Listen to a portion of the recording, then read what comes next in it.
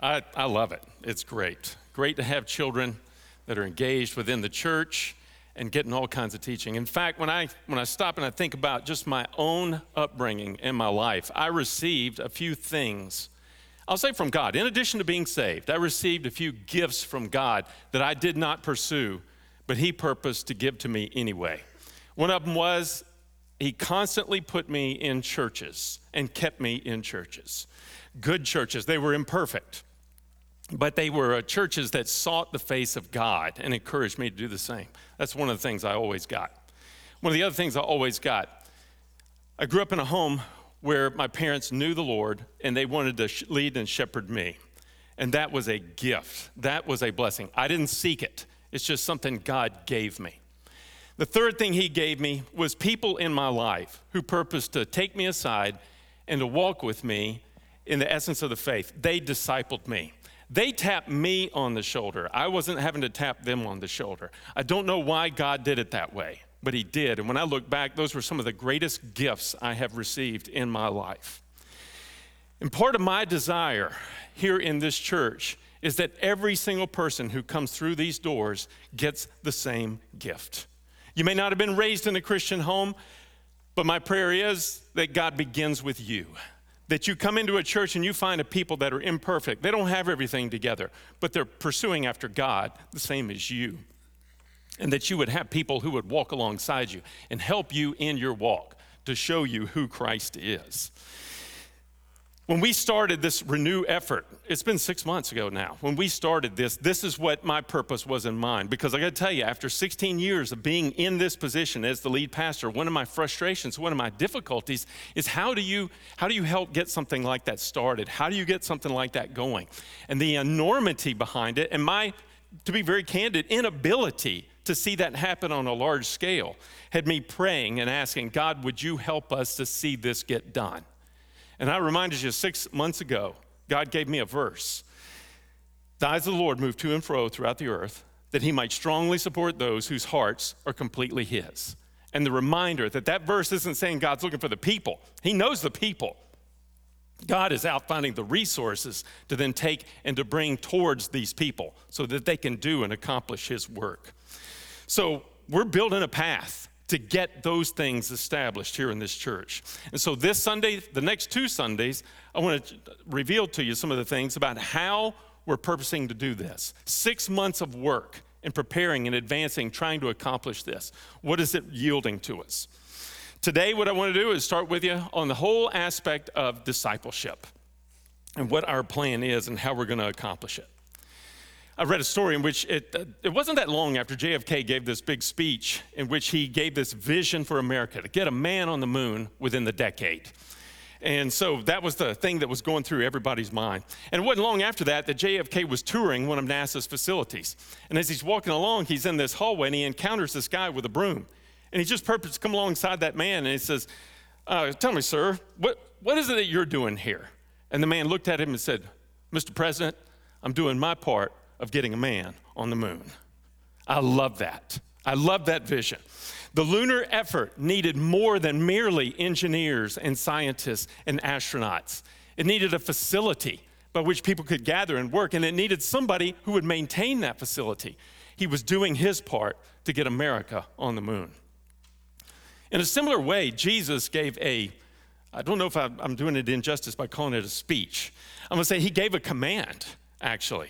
And we're familiar with it from Matthew 28 because we spent almost 2 years in the book of Matthew, and it culminated with what has been termed the Great Commission, in which Jesus said, here's what I have for you. Go therefore and make disciples of all the nations, baptizing them in the name of the Father and the Son and the Holy Spirit, teaching them to observe all that I've commanded you. And lo, I am with you always, even to the end of the age. Bigger than the vision of putting a man on the moon, Jesus has the vision of putting men and women into the kingdom of God. That's His vision and His drive. And that visionary statement has been called by many the Great Commission. Now, a lot of people in the church, looking at the church as a whole, have another name for it. We've called it the Great Omission, because many times this is what's not happening in the churches. I don't think that is happening, or the omission happens because people are just obstinate. Granted, I'm sure there's a few, but I don't think that's the main reason why that happens for most churches. I think it's more because people, first of all, we have no idea of what a disciple even is. What is it that we're aspiring to? And the second thing is because people just don't know how to make one, because no one helped them. No one showed them how to build and how to make disciples. And many people, when they think about just the concept of discipleship, they view it this way. It's sort of like this compartment in our lives. You know, we've got all these different things going on, and here's this component, this compartment over here in which Christ is meant to dwell. That is called a compartmentalized life. And I want to suggest to you that a compartmentalized life destroys discipleship. It doesn't enhance it. It absolutely wrecks it. Because for many, Jesus is present in their life, you know, but he's not really Lord. And then there's other folks where Jesus is prominent in life. You know, maybe it's a bigger aspect within their life in which he has dominion, but there's a lot of areas in which he's just not going to be allowed to interfere. And Jesus says it can't work like that.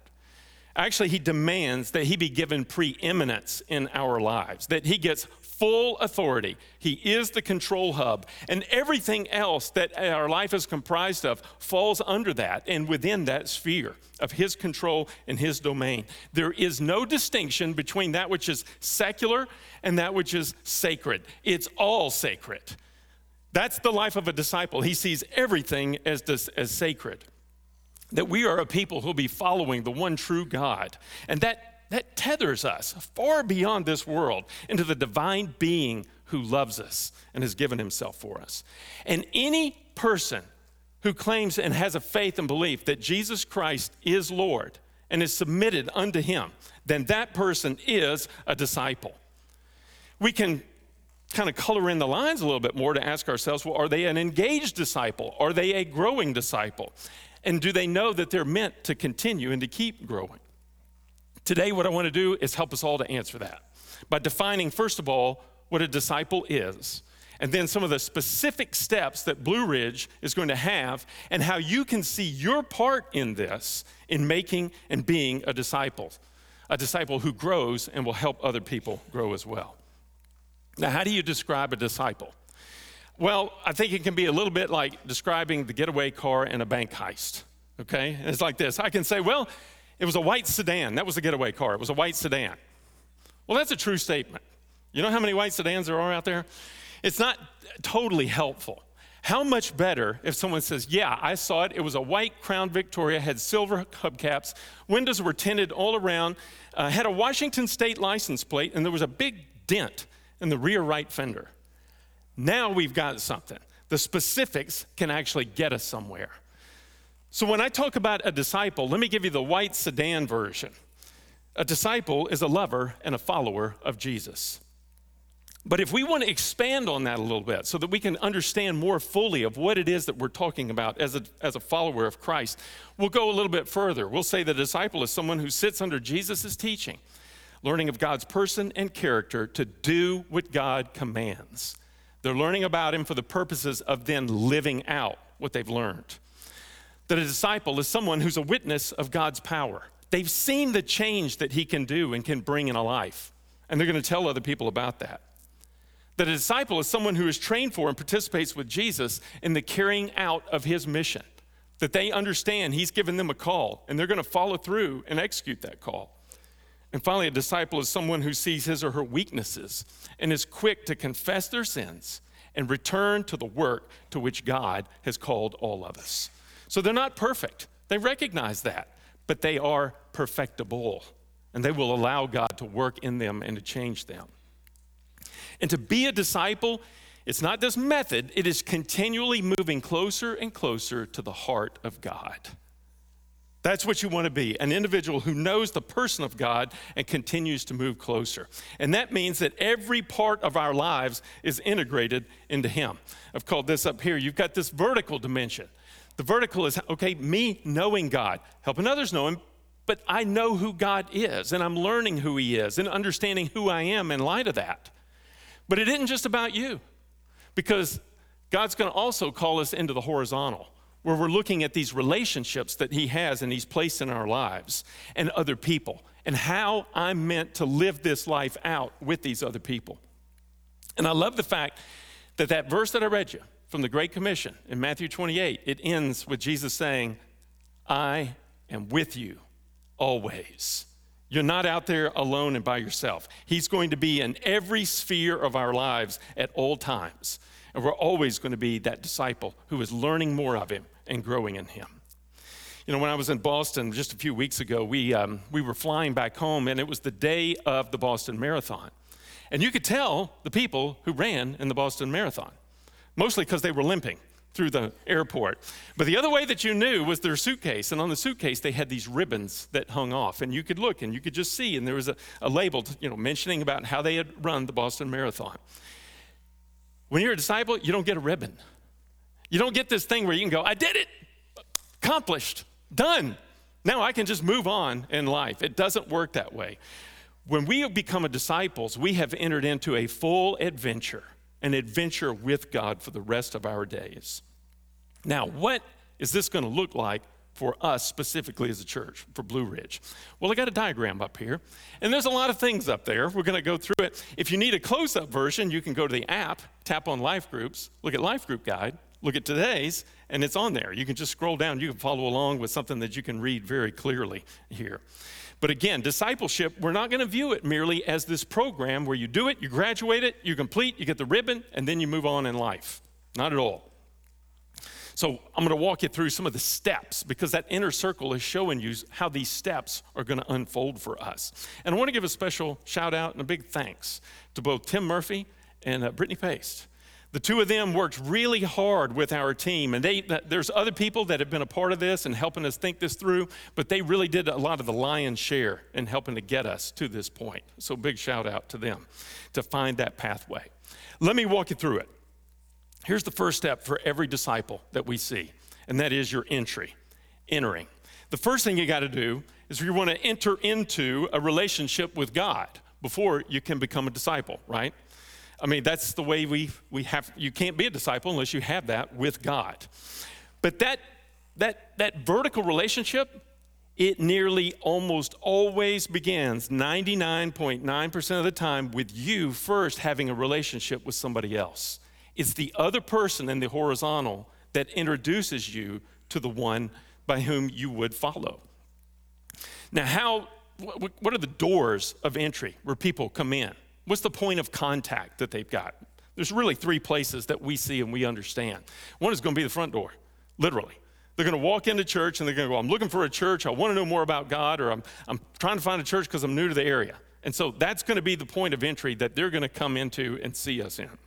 But the other one is going to be the door of the birth canal. Some of you are believers, and then you have children. God grants you that. And then as those children come out, that's their entry into the Christian life, into the church. It begins with you as parents expanding into the church. And then finally, the door of a relationship with somebody who's a disciple. This is where you're out there. And you're in the workforce, you're in school, you're wherever, and you're rubbing shoulders with these people. And now they encounter Christ because they've encountered you. And so the path to entering into a relationship with God, again, comes back to when our relationships that we're going to have point people upwards, where we begin to let them know who he is. It starts this way, and we're routing them this way to know this God. And we see this in the scriptures, in the book of Acts. I'm sure many of you might remember the story, some of the people who came to faith this way. When the church first became Christians, they continued to meet at the Jewish synagogue. And as they did so, they would go there and they would share their faith and talk with the people who were coming into their literal doors. Right up until the point the church said, we're kicking you out. Or the synagogue said, we're kicking you out. Because we don't believe that same message. So then they had to go out on the streets. And as they went out, then they began to let this relationship that they had be known with the people that they knew to point people towards the vertical. We see a specific story in which a guy named Cornelius, a Roman, gets a vision from God. I've always found it interesting, if God is going to speak to Cornelius, why didn't he just tell him the message of the gospel? It's because God was setting up a pattern. The message of the gospel of how to get to God was going to come through the horizontal. I'm going to send you a guy. His name's Peter. Listen to what he says. And that's how the gospel would enter into this man's life. Or you think about Philip. Philip's just happy the disciple. He's walking along. All of a sudden, this guy pulls up in a Bentley, the Ethiopian, and he's reading the Bible. And he looks over, You reading the Bible? Yeah. What you reading? Well, it's the book of Isaiah. Well, you understand what you're reading? Not one bit. I don't get any of it. Would you like to? Come on in my car. Let's ride for a while. You talk. I'll listen. And it happened at the relationship level by which we could find an entry to where this man could come to know God. But it wouldn't happen until Philip got in the vehicle with him. So God works through this entry point, and we need to recognize those entry points. Now, let me tell you what this means practically for a lot of us. Let's imagine JFK didn't go to NASA. He came in here into this church, and he asked you this question. What do you do in Jesus' mission? What are you doing here? Anybody that come in here there's a greeter? Somebody that's out there at the coffee bar? Somebody that's downstairs in the check-in room? These people are going to look up and they're going to say, I welcome people into our fellowship. I understand part of discipleship happens right here. I'm the face, the voice you get to meet first. And with the intention is that somehow as a church, we could point you this way if you don't know this God. So the first step, welcoming them into the fellowship with one another to direct them towards a fellowship with God. If you're a parent, this is what you would say. God has blessed me with this little child. I'm the first point of contact that this child is going to understand love and acceptance and be taught the word. I'm the first base. And so I'm going to purpose to let this child know that and invest in him or her.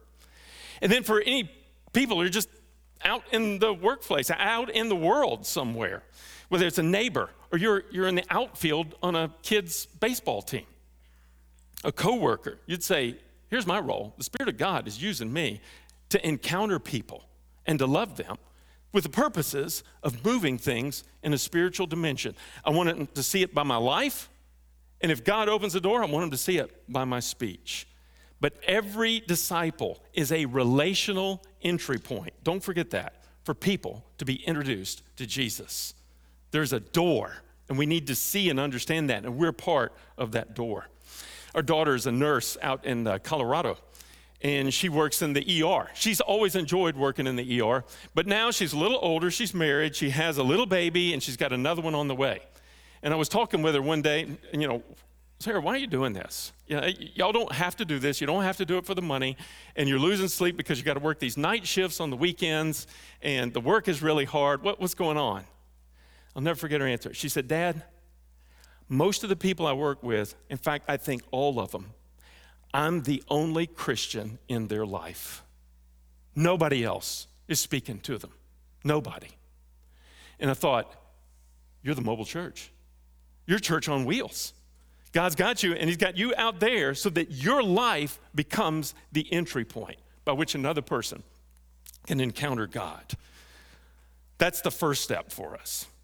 The second step that we have is to then join. Now, when we say join our church, there's a step that's very necessary before that.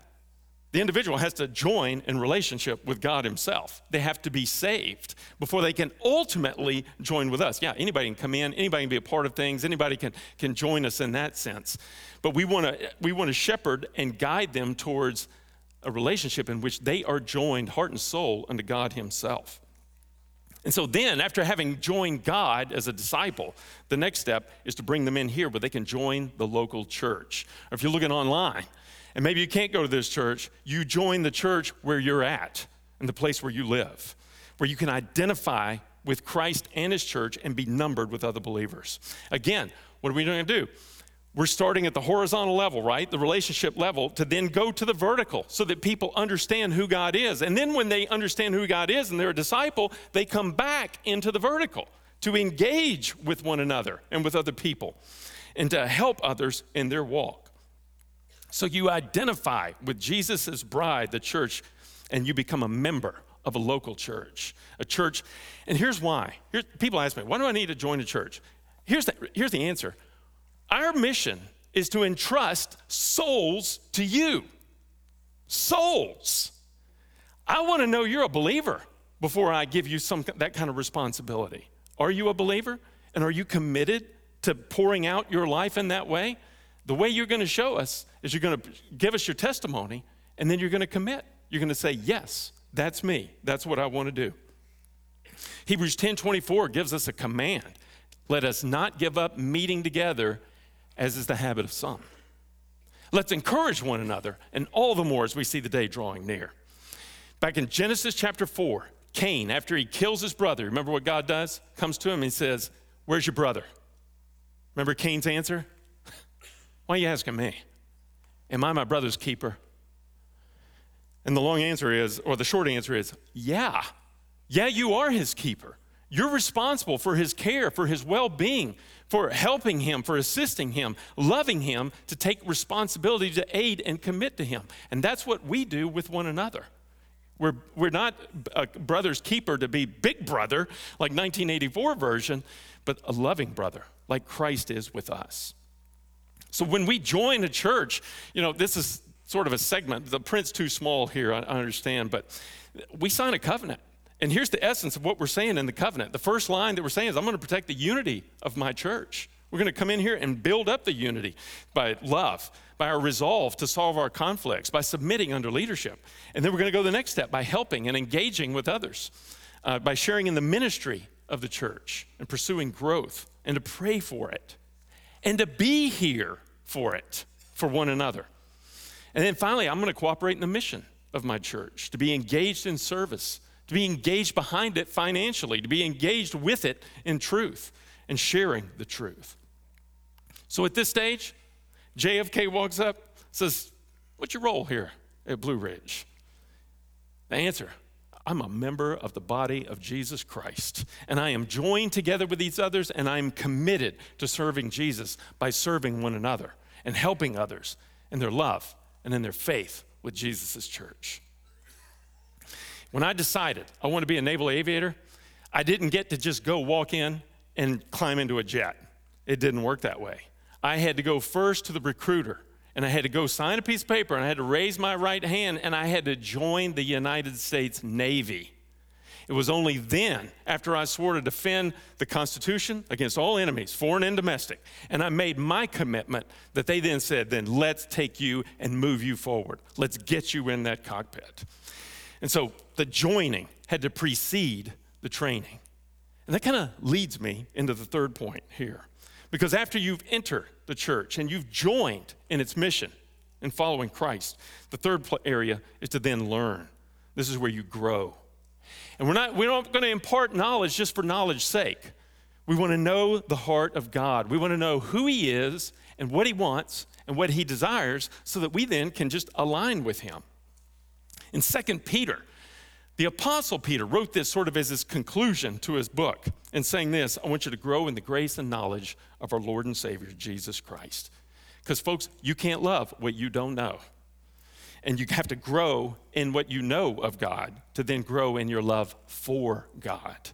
And so we want to do that with you. That's why the ministries exist. We've got a series of them kind of listed up here.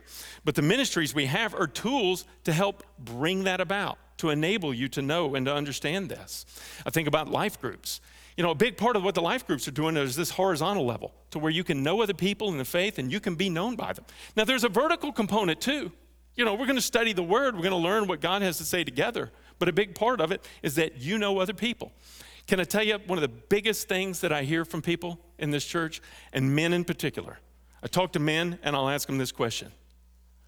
Who are your friends? Do you have any friends? 90% say, no, I have no friends. I quit asking a question, then I tell them, I'm going to tell you why you don't have a friend. You know why? You don't have a consistent point of intersection with a person, because friendship requires time and being life on life repeatedly. And if you're not going to do that, then you're not going to have friends. And a big part of being a disciple is having people with you that you're friends with and that you're growing with and you're helping out. Some of the other ministries we got up here, we got Ridge classes. There's a lot of knowledge that's involved with that. And we want to give you knowledge. We want to give you knowledge about doctrine. We want to give you knowledge about how to live out your Christian life in relationships that you have. We're taking the children. We want them to know stuff too, right?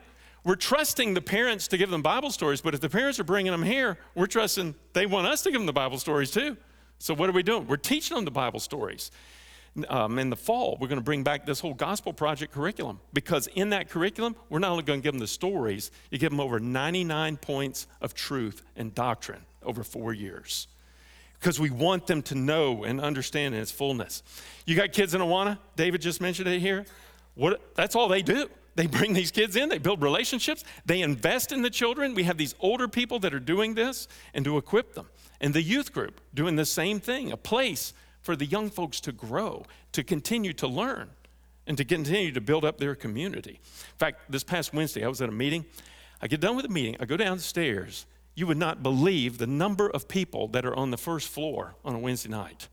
All these young people and all these older people that are in these groups with them, pouring their lives into them, partnering with David in getting them the truth. David took the young people. I think he had 5 or 6 people in which he had those young folks get up and speaking the truths about what God's doing in their lives. That's transformative, folks. That is massive in helping people. We've got our men's study. We've got women's study. I mean, there's just so many different things that we're doing here. Why? We don't want you busy, all right? We want you fruitful. How do you get fruitful? You got to know God. And how do you know God? You got to get on the path to learning about him. And we want to see every disciple here involved in some form of growing in knowledge. A knowledge that has this as a result, what you see in 1 Timothy 1:5, that the goal of our instruction is love. Love from a pure heart and a good conscience and a sincere faith. So if JFK comes in, what's your role in growing as a disciple? You say, I want to grow to love the Lord my God with all my heart, with all my soul, with all my mind, and with all my strength. And I'm going to love my neighbor by helping them to do the same thing. I'm here to learn and grow. Fourth one, next step, entirely different level here. And that is, we want to take people and we want to train them. Now, this is where you go life on life. This is more commonly going to be done one-on-one, 1-on-3, 1-on-4 or 5, something like that. But this isn't a big group. This is where you get small and you get intimate. And I think of it like this. If you came and you said, I want to run a marathon, okay? We got to get you there. Because if you just start tomorrow, you're going to be like those people I saw in the Boston Marathon limping everywhere you go. You get a personal trainer who says, okay, we're going to do this much this today, and this is our goal for this week, and we're going to build and expand and go from there. It's the same thing in the Christian life. You need a personal trainer, somebody who's a little bit further, one step ahead, who can go before you and can walk and can help you along the way. Y'all remember chemistry class? Yeah, anybody here going to convulsions, when I mentioned that? You went in there and you learned the theory and you learned the math. That wasn't enough. They made you go to this other thing called the lab. And it was in the lab, you had to take the stuff you were learning and you had to mix it together. And you had to figure out how this whole thing works. You had to go hands-on. And that's what God wants to do with you. And that's what he will do in discipleship. You get out of theory, and now you go into lab, and you start living it. So it's life on life. I've seen this. I've lived this. When I grew up in my home, this is what my mom and my dad did with me. They sat down with me. They taught me the truths of the Bible. They taught us, especially when we were young, about worship, about prayer and answered prayer, about how to get along with people, and how do you deal with somebody who's a bully with you in your school? How do you deal with the hard situations? The biggest thing I learned from them, unconditional love that they had for each other, and they turned around and they gave to us. Not a word was spoken. That was the biggest message I got. It started there. But then it went further. I had a youth pastor, pulled me aside. He said, I'm going to teach you how to study the Bible. And then he said, kind of like what David did with these people this past week, now you're going to teach this Sunday, or this Wednesday night, this Sunday. I was like, what? Yeah, you're going to teach. I'm going to help you. And it was scary. But it was that being stretched, being one-on-one, something I wasn't going to do on my own. But here's another person who said, this is where you need to go, and help me out. Next, when we were in the Navy, I had this guy, a Navy physician assistant, and we're in church one day. He comes up, he taps me on the shoulder, says, we got a small group. We'd like for you to come. I go. That guy had a very big ulterior motive. He wanted not for us to come to the group. He wanted to teach us how to lead a group. He wanted to make sure we knew how to share our faith. He wanted to make sure that we knew all these different aspects of the Christian life, and he purposed to do that with us. And then finally, When I came into this role here, I had not yet been to seminary. I'd taken some courses along the way, but I hadn't been to seminary when I stepped into here. We had a guy, his name was John Zariva, and John had a big degree out of Dallas Seminary. And so I pulled him aside one day and said, John, this is a big task. And he goes, I'll tell you what I'm going to do. I'm going to help you. He says, I've taken all these preaching classes. And so he sat down with me week after week, and he would just bring these books, and he would bring these papers, and he would tell me these things that he learned to help me in that phase of my walk. It goes back to, we never stop being a disciple. It continues just for the next phase of life that we're in. And we're always trying to take people that are behind us and bring them along. So we want to do this with you. I mean, this team has been working to compile a whole series of materials in various books that we've got, working to give everyone here something that will help them in the phase where they are. So are you a new believer and you got to learn basic truths? We want to help you with that. Are you maybe newly married, you need some help? We want to help you with that, disciple you in it. Kids, same thing. How do I engage with folks in the workplace? Same thing. There's so many different areas, but we want to bring these things to you with people.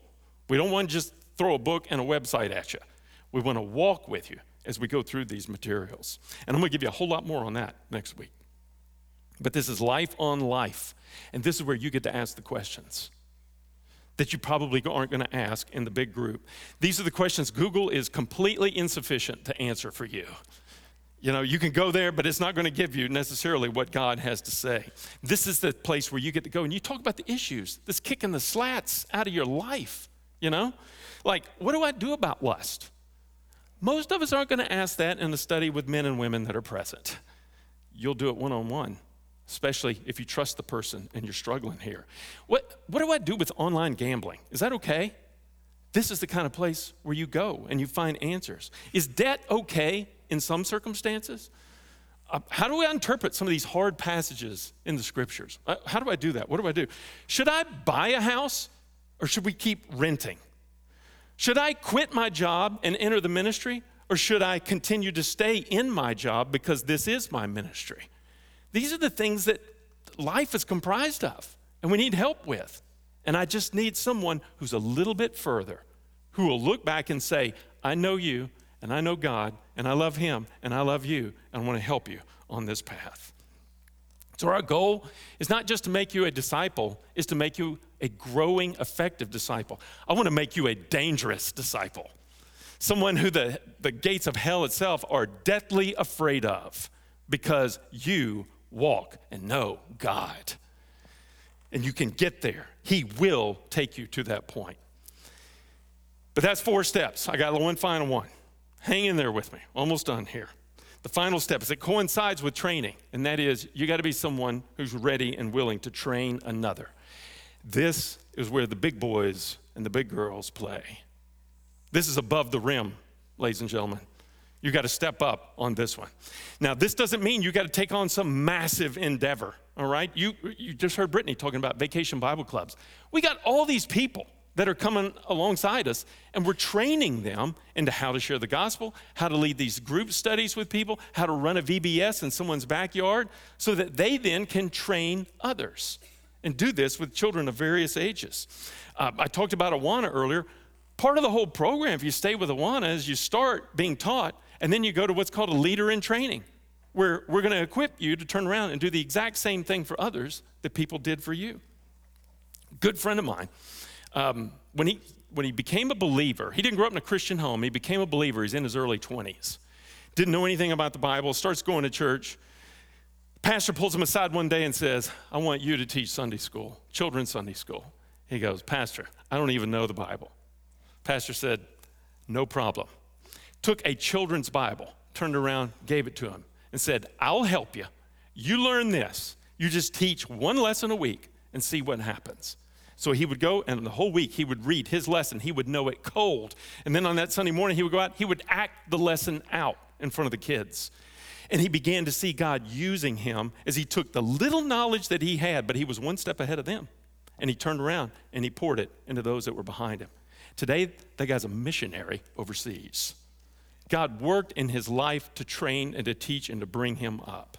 So when you step up to begin to train another, nobody's going to learn more than you. I've said that before with anybody who's teaching or leading. Nobody learns more than the teacher. Nobody learns more than the leader. You do, and you continue to grow in this. Is that intimidating? Everybody say, yeah. Yes, it is. This is why it's important. You have to trust God in a way you never have before. You got to get out there, and it's scary. And that's the whole point. God shows up when you step out like that. And are you going to get asked questions you don't know the answers to? Everybody say, yeah. Yes, you are. You want to know who asked the hardest questions, the one that always stumped me the most? Little kids, new Christians. They're the ones that are willing to ask the question that everyone else feels like, well, I don't know that I can ask that. Oh, they'll do it. And I can't tell you how many times I've said, that's a real good question. I have no idea. I'll try to help you. We'll see if we can't find an answer as we go forward. You're going to grow, though, when you step out and you do this. True story. It was before the pandemic, about a year before the pandemic. There was a young man who came down to me right after a service and pulled me aside and said, I got a question for you. What's that? I don't really know what you're talking about when you get up there and you speak. I need some help in understanding this Christian life. Would you do that with me? Yeah. So we set aside time each week. We sat down and we just began to talk. It began with just things that were going on in his life. And he began to share these difficulties and hurdles that he was having. But then we kept moving towards the essence of the gospel. And after a while, I'm just talking with him about the gospel, and he goes, stop. I believe that. I believe that Jesus is who he is, and I'm going to follow him. I was like, great. He goes, what do I need to do? I said, well, the next thing you need to do, well, let's get you baptized. He goes, baptized? Okay, let's do it. That was terrifying for him. Baptism wasn't terrifying. What was terrifying is going to be standing in front of everybody and giving his testimony. But he did it because perfect love casts out fear. And he knew this is what God would have me to do. So I'm going to step out in faith and take this action. Things continue. He continues to learn. Well, I need more. So we sit down, we start covering more, giving him more information, teaching him more things. And then he got involved in a ministry here in the church. And I'm wondering, now how's this going to go? I think it's going to go great. And it did. And I was amazed as I watched him just continue to take a next step. He wasn't just doing these huge leaps. It was just a next step. And God was faithful. One of the biggest ones for me was after we were in the tent during the pandemic. And afterwards, I asked him if he'd met anybody. He said, no. And I said, well, I just want to encourage you. Meet somebody. He goes, you don't understand. I get a lot of anxiety turning around just introducing myself and saying hey to people. I said, I understand. Give it a shot. He did. And then he continued to do it. And then he would just purpose, that was like his mission in church. I'm going to find somebody I don't know, and I'm going to go greet them. And if they're new, I'm going to make sure they feel welcome. And if they've been here a long time, well, then I'm now going to know who they are. And he just continued to do that, stepping way outside of his comfort zone. Why is that? Because he was a growing disciple. He got it. God isn't here for me. God has given me everything. Now he's calling me to step out and to give to him. He entered with us by first entering with Jesus and then with us as a church. And then he joined in fellowship with Jesus such that he could then join in fellowship with us as a church, became a member. And then he continued to be taught. And then he began to take what he'd been taught to then begin to apply it. He was being trained, and he was faithful in what he'd been trained. Then he turned around and he trained others. Ladies and gentlemen, that's the next steps. That's how it works. And you just think about, where am I in this? And then how would God have me to apply where I am in this church and to go? And folks, when you get into this, this isn't some theory, some lesson. This is life-changing. This will change everything for you. It's an entire way of life built on the purpose that Jesus has given to you. I'll end with this. There's a story, Don Quixote. There's a scene in which Don Quixote has his friend Sancho Panza next to him, and he speaks about this look that he saw in these soldiers that were in a battle, and the soldiers were dying in his arms. And he said, every time I looked in these dying men's eyes as they sat there in my arms, he said their eyes always seemed to be asking a question. Sancho Panza said, you think the question was, Why am I dying? And Quixote said, no.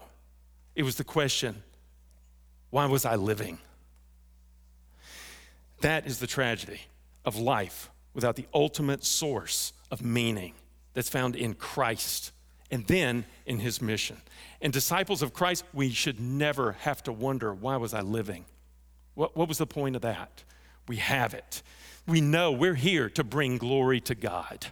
Every single one of us in the ways that he has opened up to us, and we submit to him.